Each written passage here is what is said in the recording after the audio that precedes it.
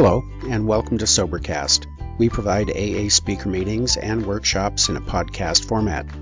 We are an ad-free podcast, and if you enjoy listening, please help us be self-supporting by visiting Sobercast.com, look for the donate link, and drop $1 or $2 into the virtual basket.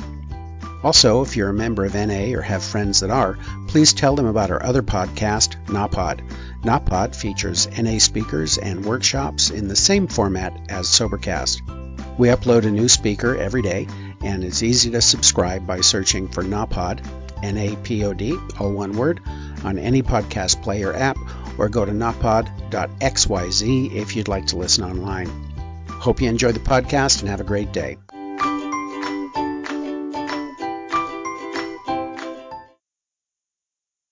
Thank you, Ralph, and hi, everybody. My name's Sandy, and I'm an alcoholic. They indulged me and got me a bar stool to sit on. Standing on my knees just is getting painful, so I think I can see everybody from here, so I think this is working okay. I agree with Holly. This is indeed a wonderful assortment of perspectives on spirituality that we've got assembled here. And when I talk about the steps, I really don't talk about how to do them or how I sponsor someone to do them. Lately, I've been talking about what I see as a result of the steps and how everything looks to me now. In other words, I have, after 43 years, a different perception on many, many things than I used to have. And Clancy points out that alcoholism is a disease of perception. And I would submit that all of life is a matter of perception. That every time we're disturbed, our perception is incorrect. And we go to a friend who helps us see it differently, and the matter is resolved. And so I'm going to start with a different frame of reference.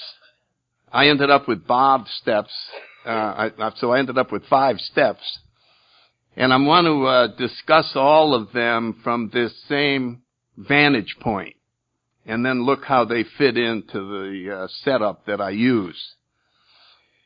And I think I'll start out by saying that a couple of weeks ago I was in Rapid City, South Dakota, and one of the sites out there, of course, is Mount Rushmore, but the other site, even more interesting, is where the Lakota Indian tribe decided to create a monument of similar magnitude of their highest spiritual Indian, Crazy Horse. And they chose the most sacred mountain that they had out there. And I don't have the date exactly right, but about 25 years ago, they saw the work of a Polish sculptor from the East Coast, and they liked it very much. And so they contacted him, and he came out, met with the tribe, they showed him the mountain, and they asked him if he would like to tackle this. And he said yes.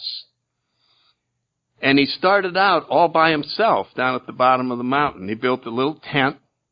He had hand tools, and he'd climb up 600 or 700 feet with a star drill and a striking hammer and a supply of dynamite and a vision of what this would eventually look like. And after all these years, he eventually built a house. He got married, had 10 kids. Someone gave him an old compressor that you had to start with a crank, and they still have it there in the museum.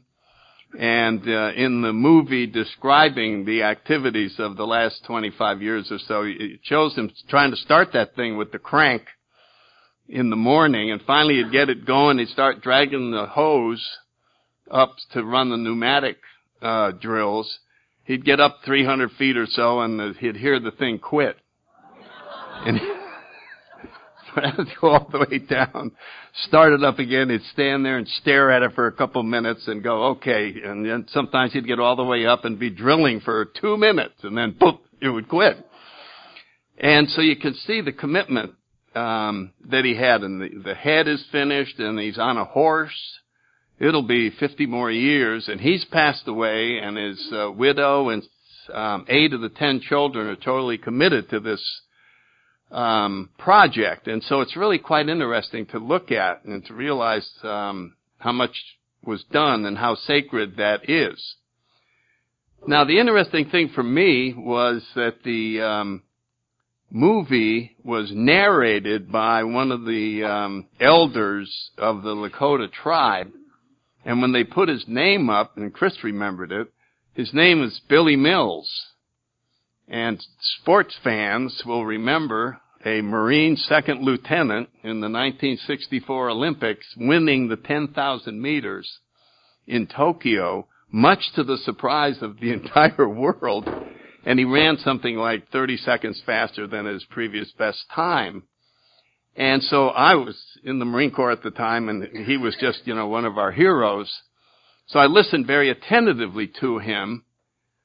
But here's the thing that he said that I think is so applicable, and we hear it in AA. He said, the Lakota Indians believe very deeply that we are spiritual beings having a human experience. And then he went through the whole thing, and then as he was closing, he reminded everyone that we are spiritual beings having a human experience. Now, when life or the program or anything is approached from that starting point, sometimes what we're looking at has an entirely different perspective than it did when we were just trying to get sober. In other words, we all went through that, and our sponsors help us. But then as we move along and we get more comfortable, we realize what is happening is we are becoming more aware of that particular truth. And so the way I would like to look at these 5 steps is by going to what Scott pointed out so perfectly when he pointed out that all of this work in these 12 spiritual principles are designed to accomplish only one thing. There's not multiple objectives, there's just one thing, and that's a spiritual awakening. Now, how do you look at a spiritual awakening, and how do you look at these steps in context with that?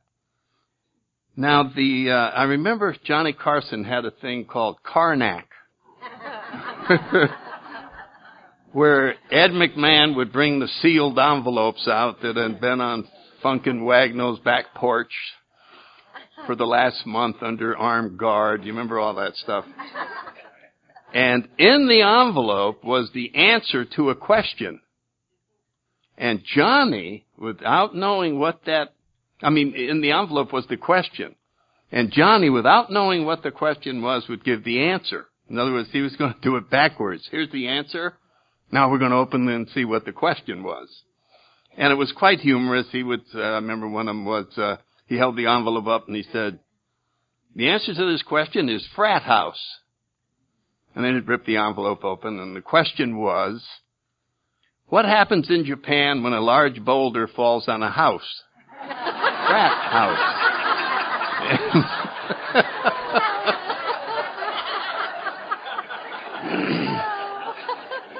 So, if we started out by looking at it backwards, like that, where I tell you the solution, and then you surmise the problem.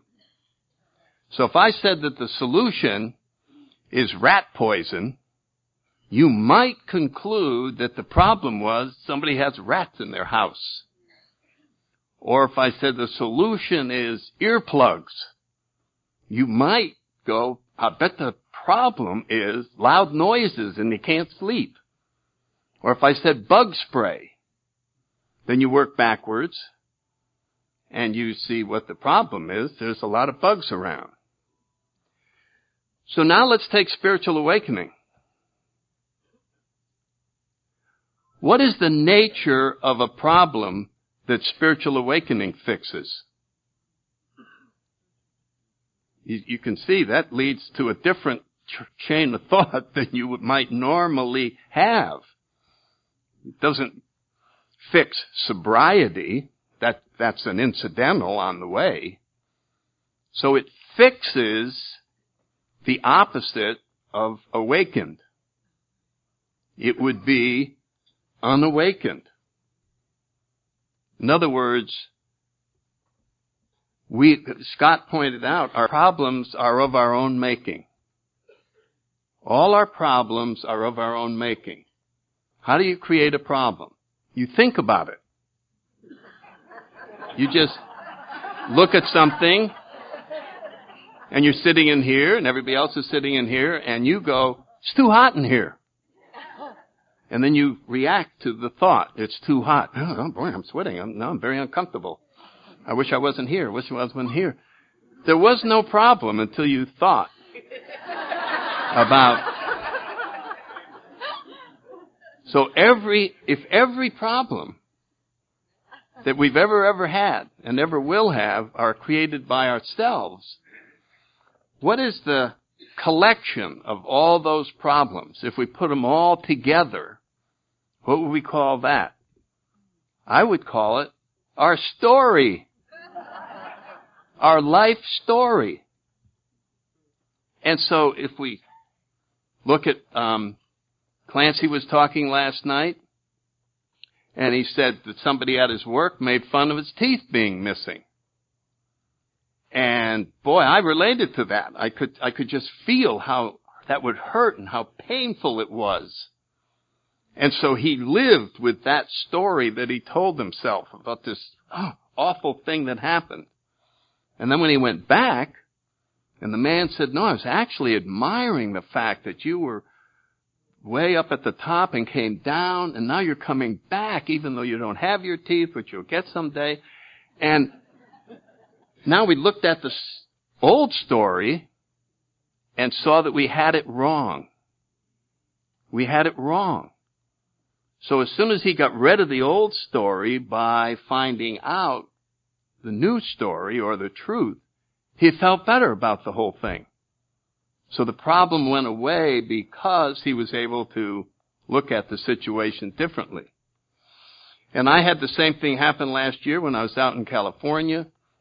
I went to Clancy's group and then Brentwood, and before the Brentwood group started, a guy whose wife was getting the 30-year medallion told her that he thought he knew me, and he wanted to talk to me outside. And I went out there, and he said, in 1962, you were flying an F-3T-2Q radar plane in a flight of 4 on a cross-country. You declared an oxygen emergency. All the planes had to land. There was nothing wrong with your oxygen, and the next day, you wouldn't get in the airplane, and you never flew again. And I went, how do you know that? He said, I was in the plane with you.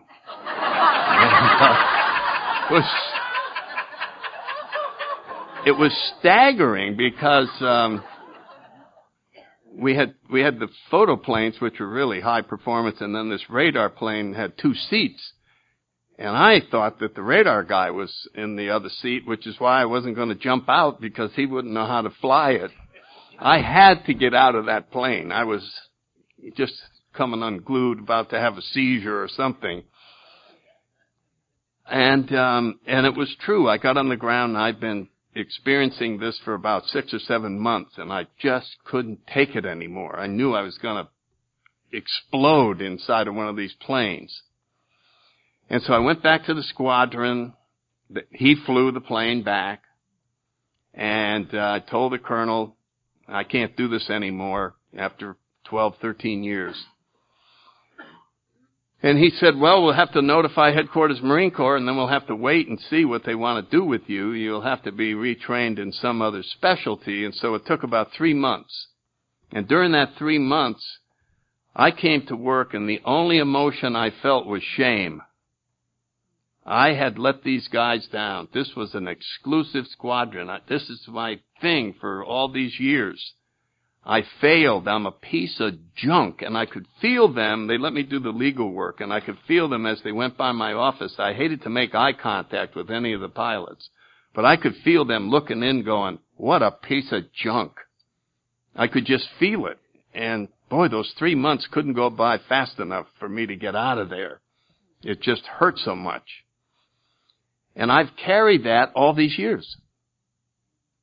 And he says to me, did you know how popular you were in that squadron? Do you know how much everybody liked you? Oh my God, the colonel was pulling every string he could to keep you on flying. We were trying this and we were trying that. And I went, really? So I had to go back. Wow, that's 40 years ago. No, this was 62, so, 45 years ago. And take that part of my life story and go, erase, erase, erase, erase, no shame, there wasn't anything like that happened. And substitute, they liked me, I was popular. Now, whenever I think about those years, I smile. So, the big book says, and I can't quote it exactly, the idea that someday, somehow, we'll be able to drink like other people is an illusion that persists to the grave or something like that. The persistence of this illusion is astonishing. The idea that somehow we can drink like others has to be smashed. So here's this idea that is part of our story. And we're being told to smash it. I think we could simplify the whole program if somebody could come up with an idea smasher, like an atom smasher, and go in and smash our whole story. Because as we get to the 5th step, and the 4th step was covered so well, that we finally have been honest with ourselves and have faced things that we never faced before, and we have them all down on paper, and we're going to run this by someone else, much to our shame and chagrin. And as we do this, we are helped by our sponsor to see each incident differently. Something I thought was very, very important, turns out that I overreacted. Something that I could dismiss, I found was very serious. And as a result of this, I began to change my perception on my whole life story on that piece of paper. And the beginning of that is humility. It is the very beginning of humility, really, in this program after we go to detox, is to acknowledge that maybe I'm not such an expert on me as I think. Imagine that. You aren't the biggest expert on you. Wouldn't you think you are? You live inside there. You would think you're the ultimate authority on what's going on in there. And yet, after one little episode, we find we're not so sure. And mostly we find things aren't as bad as we thought they were. And we aren't as bad as we thought we were. And so we're beginning to assemble all of the ideas that we're going to get rid of, which is 6 and 7. We're going to assemble everything about ourselves that we're going to get rid of. And in that process, what will be left is the truth. The real truth about ourselves, which is what an awakening is. It is an awareness that things are quite different than I thought they were. The universe is different. The world is different. I'm different. And I go, how could I have ever fallen for all that? Well, I was up against the biggest con artist you could find. Me. Who knows how to con me better than me? This time, I'm going to have just 2 beers. Yeah. I mean, how many times do you do that? You remember Lucy with the football on Thanksgiving, and he'd come back again? Oh, I know she won't pull it away, and I can't believe she pulled that football away. And I go, I can't believe I did it to myself again. And I would come up with this idea again. And I really see I don't think my ego is my enemy. It is a necessary part of me in order to have this human experience. It's the middleman between the spiritual entity and the human experience. It's how I have this so that I can see what it's like to not be just a spiritual entity. When I think of what the Billy Mills said, you have to realize that this doesn't start with the human experience. In other words, well, what was I before I had a human experience? Well, I was a spiritual being who hasn't had a spiritual experience. And when it finishes, what am I? I'm a spiritual being who just finished the human experience. But I am constant all the way through. And that I, or whatever we want to call it, is our true self. It is the nature that we've lost touch with because of the story we made up that we're a piece of junk. And then we feel the emotions of being a piece of junk, of being afraid. In other words, there was no fear. There was no resentment. There was no anger. Until we manufactured a world of our own making. Sometimes people will say, trying to put a derogatory term on somebody, well, she lives in her own little world. Do you ever say that about somebody? She lives in her own little world. Well, so do you. And so do I. And no matter how well you may know someone else, you don't know their whole world.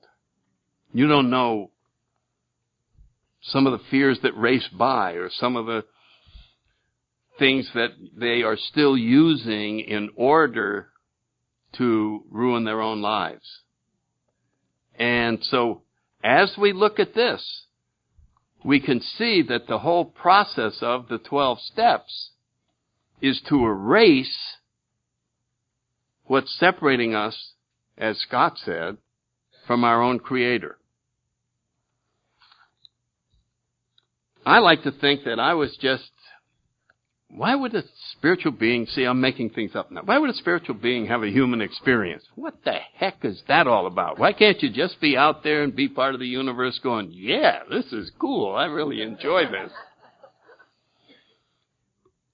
I really think it has to do with improving on the situation. And one of the ways that things get improved is by losing them and getting them back. The reborn is better than being born. The prodigal son, we're all on prodigal son and prodigal daughter journeys. And boy, do we take ourselves on some really winners, don't we? I mean, we take it down there. We take it out to the extreme limits, so that when that moment of clarity comes and we begin the journey back, we really appreciate the simple things in life. You lose all your possessions. I went through a few divorces. Very familiar with the, where's that going? Oh, I guess you don't get to keep that. And as they go, it feels like they're ripping part of your flesh away, because that's who I was after all. That coin collection or that Japanese stuff that I got over there, and whatever it was. And then when it's all gone, I realized I'm fine. I'm just me. That was stuff. And as we come back and get more stuff, it doesn't have that hold. It just is there. Oh, it's very nice and all that, but it is not part of who we are. And so I like to look at this journey back that AA is providing us through these set of spiritual principles. And so the fifth step, I'm only going to read one little thing. Thanks for you got me a book with big print. And it's right at the end of the fifth step.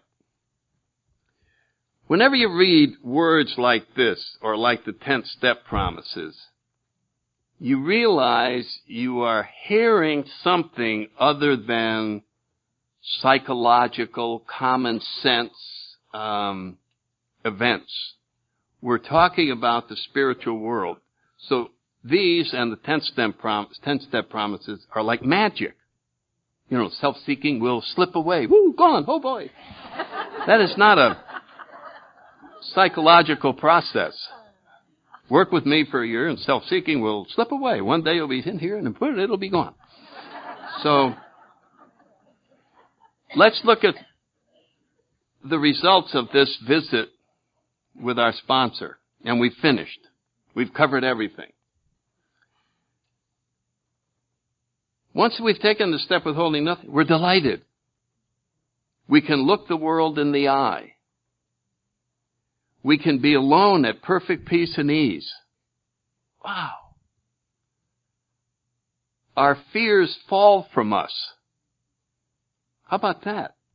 They aren't figured out. Nobody walked through them. They just went, bye. They fall. We begin to feel the nearness of our Creator.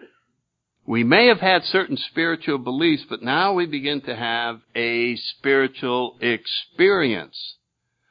So using the model that we started out with, we are beginning to awaken. This is what is happening. We're looking around and we see no reason to be afraid, because the fearful world that we created isn't there anymore. You follow what I'm saying? It's like you're in the dark woods at night and you're going, oh, I'm full of fear. And then we go, only kidding, you're not in the dark woods, you're at the beach. Oh, okay. And we're standing on the beach and the fears fall away, because we're not in the world that we created. We're exiting it. We're on our way out from it. The feeling the drink problem has disappeared will often come strongly. Disappeared. You see these terms? Well, what happened to your drinking problem? I don't know. It disappeared. It was around here one day, and I don't know where it is. I think my neighbor has it. I was looking over there, and he's having a terrible time. But I'm going to let him keep it. And then it closes. We are on the broad highway, walking hand in hand with the Spirit of the universe. Now, if that isn't a breathtaking picture,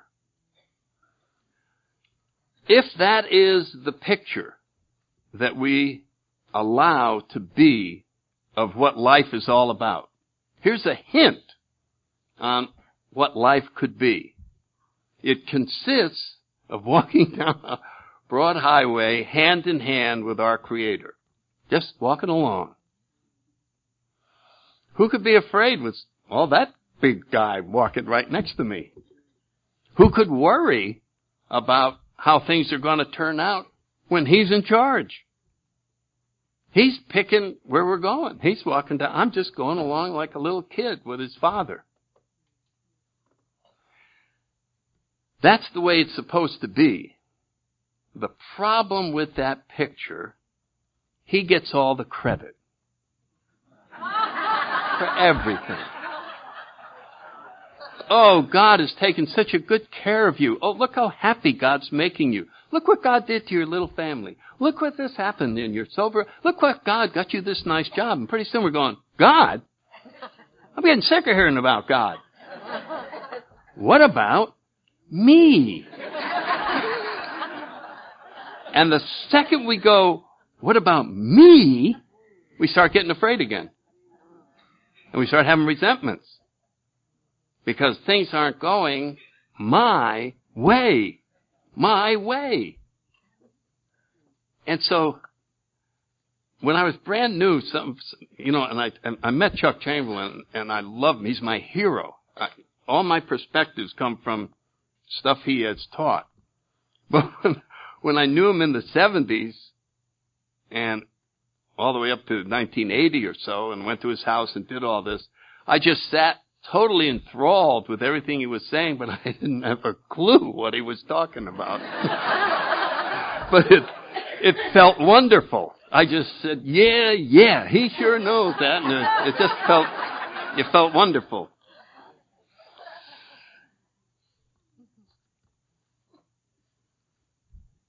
So being able to walk hand in hand is so simple and so nice. Something's holding us from getting there. The mystery is, why don't we do that? We just had this marvelous experience. Our sponsor revealed the real nature of our fourth step inventory, which is our story. Pretty much covers everything. I heard somebody a couple of weeks ago, they said, let's try this out. Now I'm breaking my train of thought now. I'll never get back to where I was. They said, just imagine right now that you forgive every unkind thing, every unfair incident, every terrible thing anyone, anything, any government, any entity ever did to you. How do you think you'd feel? And I thought about that, and I went, there wouldn't be much left of me. That's who I am. I'm the memory bank of all unfairness.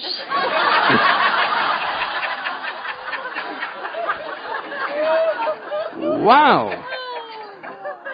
If I did that, I'd be the hole in the donut. There'd be no one home.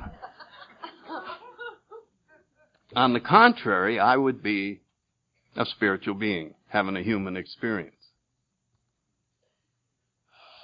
I'm the one that collected the garbage to go along this human experience.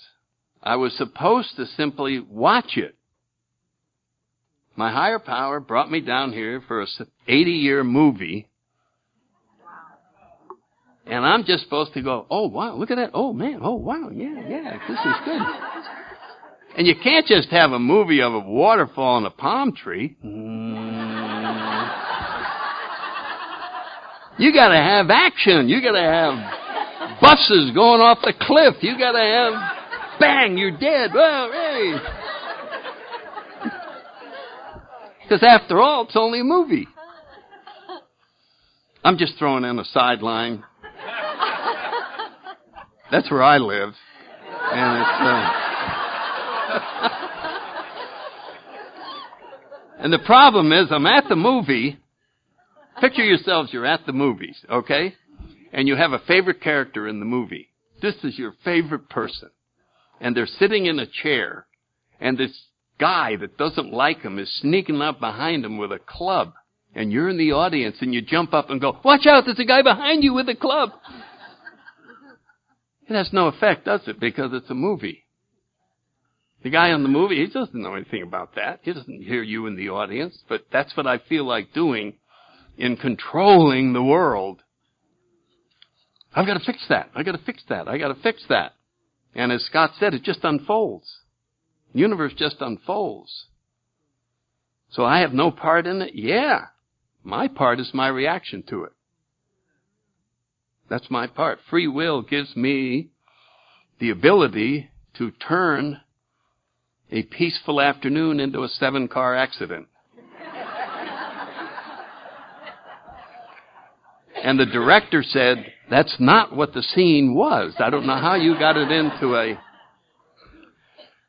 So anyway, what is blocking us from walking hand in hand with the Spirit of the universe? And now we come to a difference between the 12 and 12 in the Big Book. And I've been reading Ernest Kurtz a lot. I just love his history book, Not God. That's the best thing I've ever read about AA. And as you know, the Oxford movement had the 4 absolutes. And the Cleveland Intergroup still prints them. And they're very powerful. And there was a lot of pressure to include them in the program of Alcoholics Anonymous. And I think the Akron crowd really wanted them, but the New York crowd, Bill in particular, he said, man, you throw perfection at a new alcoholic, you're going to drive himself crazy. Because half of us are perfectionists already, and the last thing we need is to be starting out going, perfect, I'm going to get, if I'm not perfect, I'm no good. So they didn't become part of our program. But he mentioned in the letter that he snuck them back in the 12 and 12 in the 6th step. And so as we look at the 6th step, one of the, all you have to do is read it. We're entirely ready to have God remove all these defects of character. So entirely means absolutely you take everything and remove all defects. So without thinking too hard, that means perfection. And Bill writes in there, we have to start raising our eyes towards perfection. So the Big Book is progress, not perfection, and now we're moving progress towards perfection. And we can understand what this means. None of us could become perfect. There's no way. It's absolutely impossible.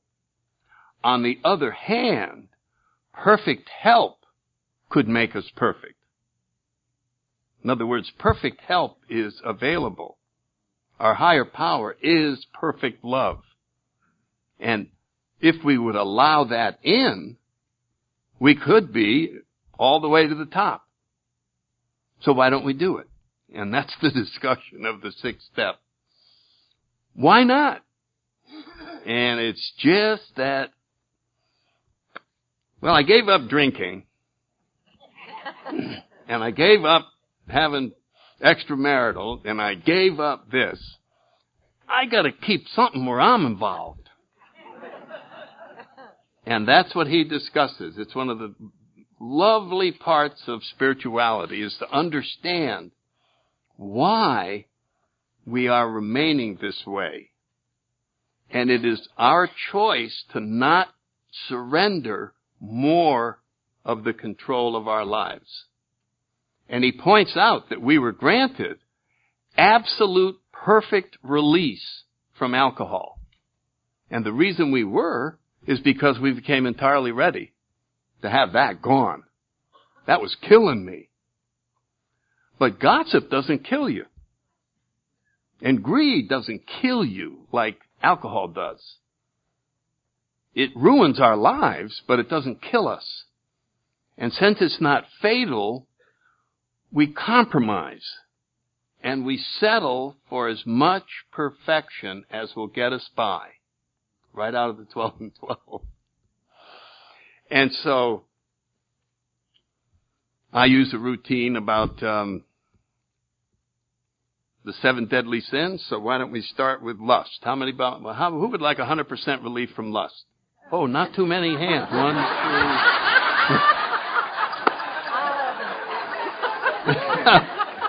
We have a few saints that are sitting out there, but hands started like this. Now, wait a minute.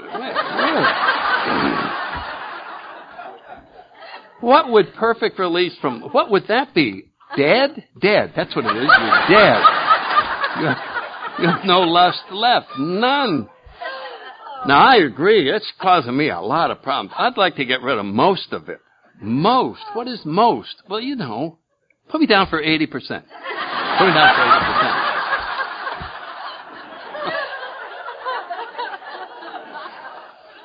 And years ago, a friend of mine, Bill Hatch, he's passed away, he gave me a C.S. Lewis little story that covers this, and it was and I've told it quite a few times, but it does fit in here. The little 10, 11-year-old boy has a big, important baseball game the next day, and the team is in the finals, and this is crucial, and the coach gives the team only one instruction. Go to bed early, eat a nice meal, and get 8 hours sleep. If you guys are that rested, we're going to do great. So the kid came home, he told his mother, got to eat early, went to bed at the prescribed time, went to sleep, and he'd been asleep about 3 hours, and he woke up with a little toothache starting. And he went, ooh, and he could feel it. And he knew if he called his mother for a couple aspirin, she would give them to him, and he'd go right back to sleep. But he didn't call her. He kept waiting, thinking it could go away. Maybe it'll go away. And he sucks air around it. Ooh, no, it's still there. Okay, maybe a little while. And he actually delays about an hour and a half before he calls his mother, who brings him the 2 aspirin, and he falls back asleep.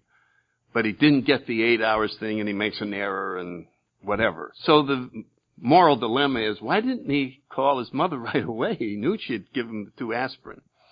And the answer was that he knew she wouldn't stop there. She would give him the 2 aspirin, but as soon as daylight came, she'd make a dental appointment to go and see what's wrong with that tooth. And he also knew the dentist. And the dentist, whenever he came in with a problem here, took extra time to see if there weren't any problems anywhere else. And sometimes he found 3 other areas that were going to need work, and we had a series of appointments until we had perfect teeth. See, the only help that's available was perfect help coming from the mother. He didn't want perfect teeth. He wanted 2 aspirin. And that's what we want. We want 80%. Not perfect release from anything. And so our struggle, as they discuss it, in this becoming entirely ready, takes a long time. And it is the measure of our spiritual progress. What else am I willing to get rid of? There's nothing to learn in spirituality. It is a matter of unlearning. As we completely get rid of everything that isn't us, the truth, as somebody was quoting the last part of the page 164, more will be revealed. And the revealing is between you and your Creator. That's how it gets revealed. It suddenly occurs to you. You intuitively see things. I know how I could solve this. It just comes effortlessly. No struggle on our part. We don't like no struggle. We don't like simplicity, and we don't like easy. I don't want it simple. I want it complicated. I remember in the beginning, all you have to do is not drink. That can't be that simple. I know it can't be that simple. I'm a much more shut up and get in the car and don't drink. But it was that simple, and it drove me crazy. I'm much more complicated than that. You can't have a simple answer to these complex. And there it lies. And so that's just the perspective I'm throwing on this, because each time that we are willing to surrender through the next step, it talks about humility, the more we awaken. Until we suddenly realize that I think Bill writes somewhere, we were granted a glimpse of the kingdom. You remember that line? We were granted a glimpse. That's all it takes to start making the kingdom the top priority. I want to see more what I just had a glimpse of. And as I'll talk about in the 11th step, that becomes a personal endeavor. Nobody can pray for you, and nobody can meditate for you. And no one can seek our true nature or God. I think that seeking our true nature, which is pure love, is the same as seeking God. And the big book tells us that God is inside of us, and it's only there that he can be found. And so it is a journey inward, which is accomplished by destroying, smashing our story. And so that we're reduced to observers. I'm just here at the movie. Been a hell of a movie, I can't tell you. Boy, I went through this. Oh, here I am being sad again. Oh, yeah, that's a good part. I remember that. Oh, yeah, here's the part where...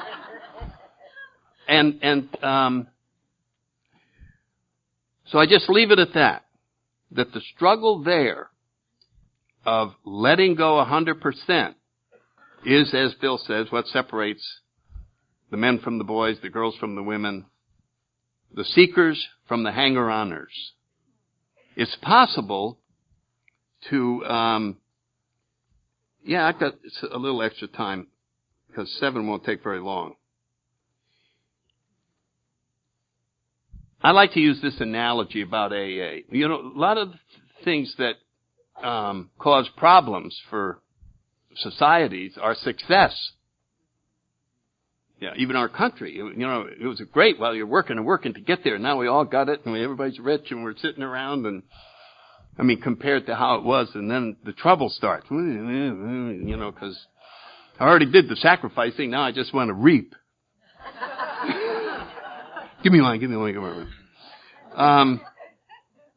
So if you went back 55 years ago in most cities, in small cities, and all towns, there was one meeting a week. And you say to yourself, how did they stay sober on one meeting a week? One meeting a week? Well, you really look forward to the meeting. Well, 3 more days, a meeting will be here. So that became quite a big highlight, and maybe halfway through the week you met with another guy or gal for coffee. And the two of you said, 3 more days, the meeting will be here, and you can make it, I can make it, you can make it, okay. But what we really did was pray. And prayed like heck. And then prayed some more. Okay, 1 more day. Get me through this day. Get me through this day. Get me through this day. I'm at the meeting. So contrast that with today when we have 6 a.m. meetings, noon meetings, 5:45 meetings on the way home from work, 8 o'clock meetings, midnight meetings, gay meetings, women's meetings, men's meetings, discussion meetings, speaker meetings, CDs, tapes, conferences, conventions, pamphlets on everything.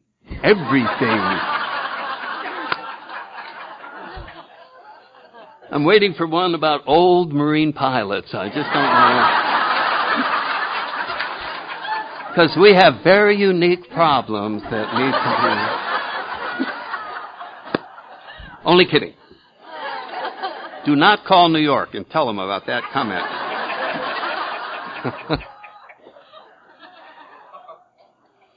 We have such, and the treatment centers, and all the professionals that are now involved in alcoholism, we have such a support system now, you don't have to hardly pray at all.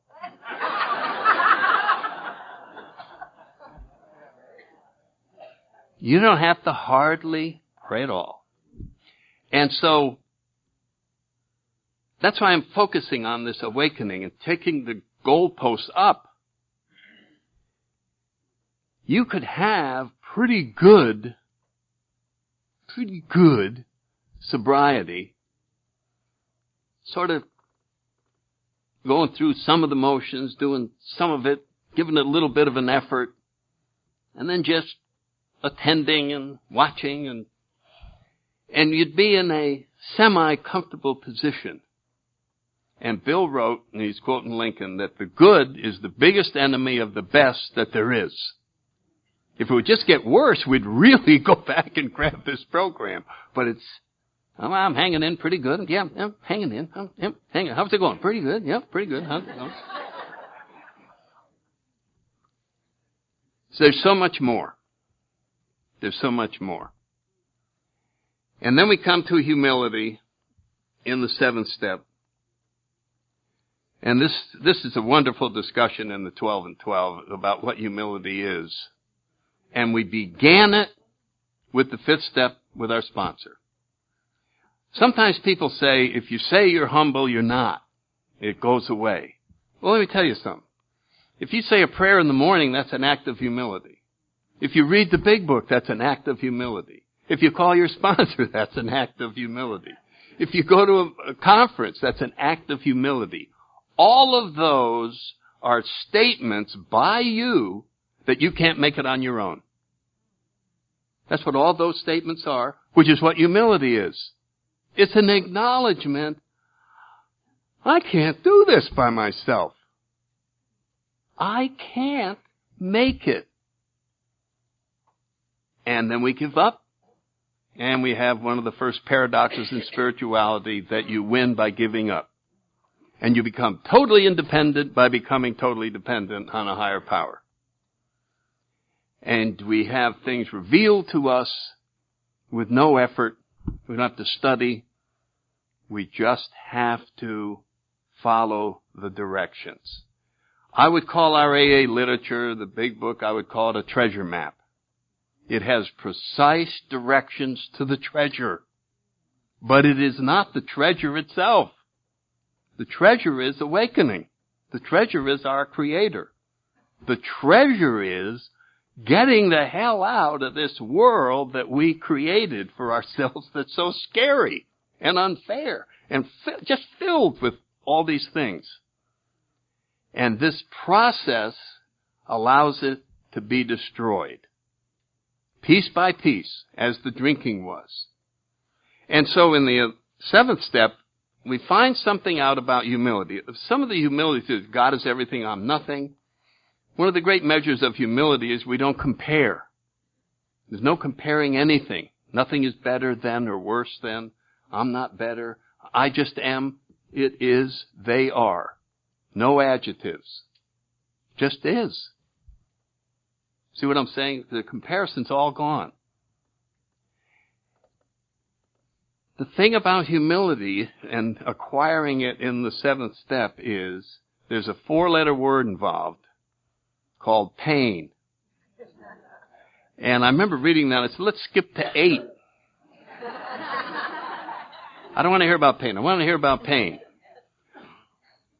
Well, I am giving up control, and there's no way to give it up painlessly. All right. I always like it. When new people say that word, they're being very spiritual. Okay, gotta do it. All right. Yeah. You are getting it now. You mean I gotta give this up too? All right. Boy, if you find yourself saying, all right, you are on a roll. You are on a roll. Because you're going against whatever it is that didn't want you to say those words, all right. And so we find, I don't want to go through that again. That's exactly how Bill puts it. I don't want to go through what I went with the drinking thing. I just don't want to humiliate I don't want to do that again. All right. And then when we do it, we go, God, that feels better. And our attitude towards pain and humility starts to change based on the results. And suddenly, pain becomes effort. Just like working out. When you first start, it's painful. But 3 months later, you're doing the same workout, and it's effort. You don't even classify it as painful. It's producing these results that are so wonderful. And that's the key to understanding humility, is that the results that will come from it are indeed magnificent. And so, I guess I'm running out of energy. I started by saying we're going to look at the steps from just a different storyline, a different perspective. Spiritual beings having a human experience. So the manufactured problems that we ended up drinking over weren't there. And the fact that drinking seemed to fix them, as Scott said, it's just an illusion. So we're using this process to crush the illusion, to just have it collapse through examination and through willingness to stop being the author of our life. And when I get to step 11, you'll see, I just want to touch on that now before I wrap up. This is I've studied a lot of other things, and that's part of what step 11 suggests that we do. And this really is unique, where we are suggested to pray only for knowledge of His will for us and the power to carry it out. That is the ultimate humble prayer. The prayer is saying, you know much better than I do what would be best for me, so I'm going to leave it all up to you. How do you like that? Because even in our prayers, we have it figured out how it ought to be. And we're going to pray for our way to be implemented. And it may be noble, and the motives may look good. But in the final analysis, it's being generated by my view of how things ought to be. And the secret to happiness is to not have a view about how anything should be. It's really the exact opposite of what we were taught. And I'll close with this. When I was a little kid, I was told everything that everybody else was. It's your life, and you have to live it. Nobody else will live it for you. It's up to you to make something out of this world. It's up to you to accomplish this. Blah, blah, blah. Well, how do you do that? Well, you go to school. You study hard. You go over here. You keep your nose clean. And you will get there. And then you're 50 years old on your yacht thinking of suicide. And so what they should have told us was, it's not your life. It's God's. Let Him make something wonderful out of you. That would have been a nice journey. Thank you all very much.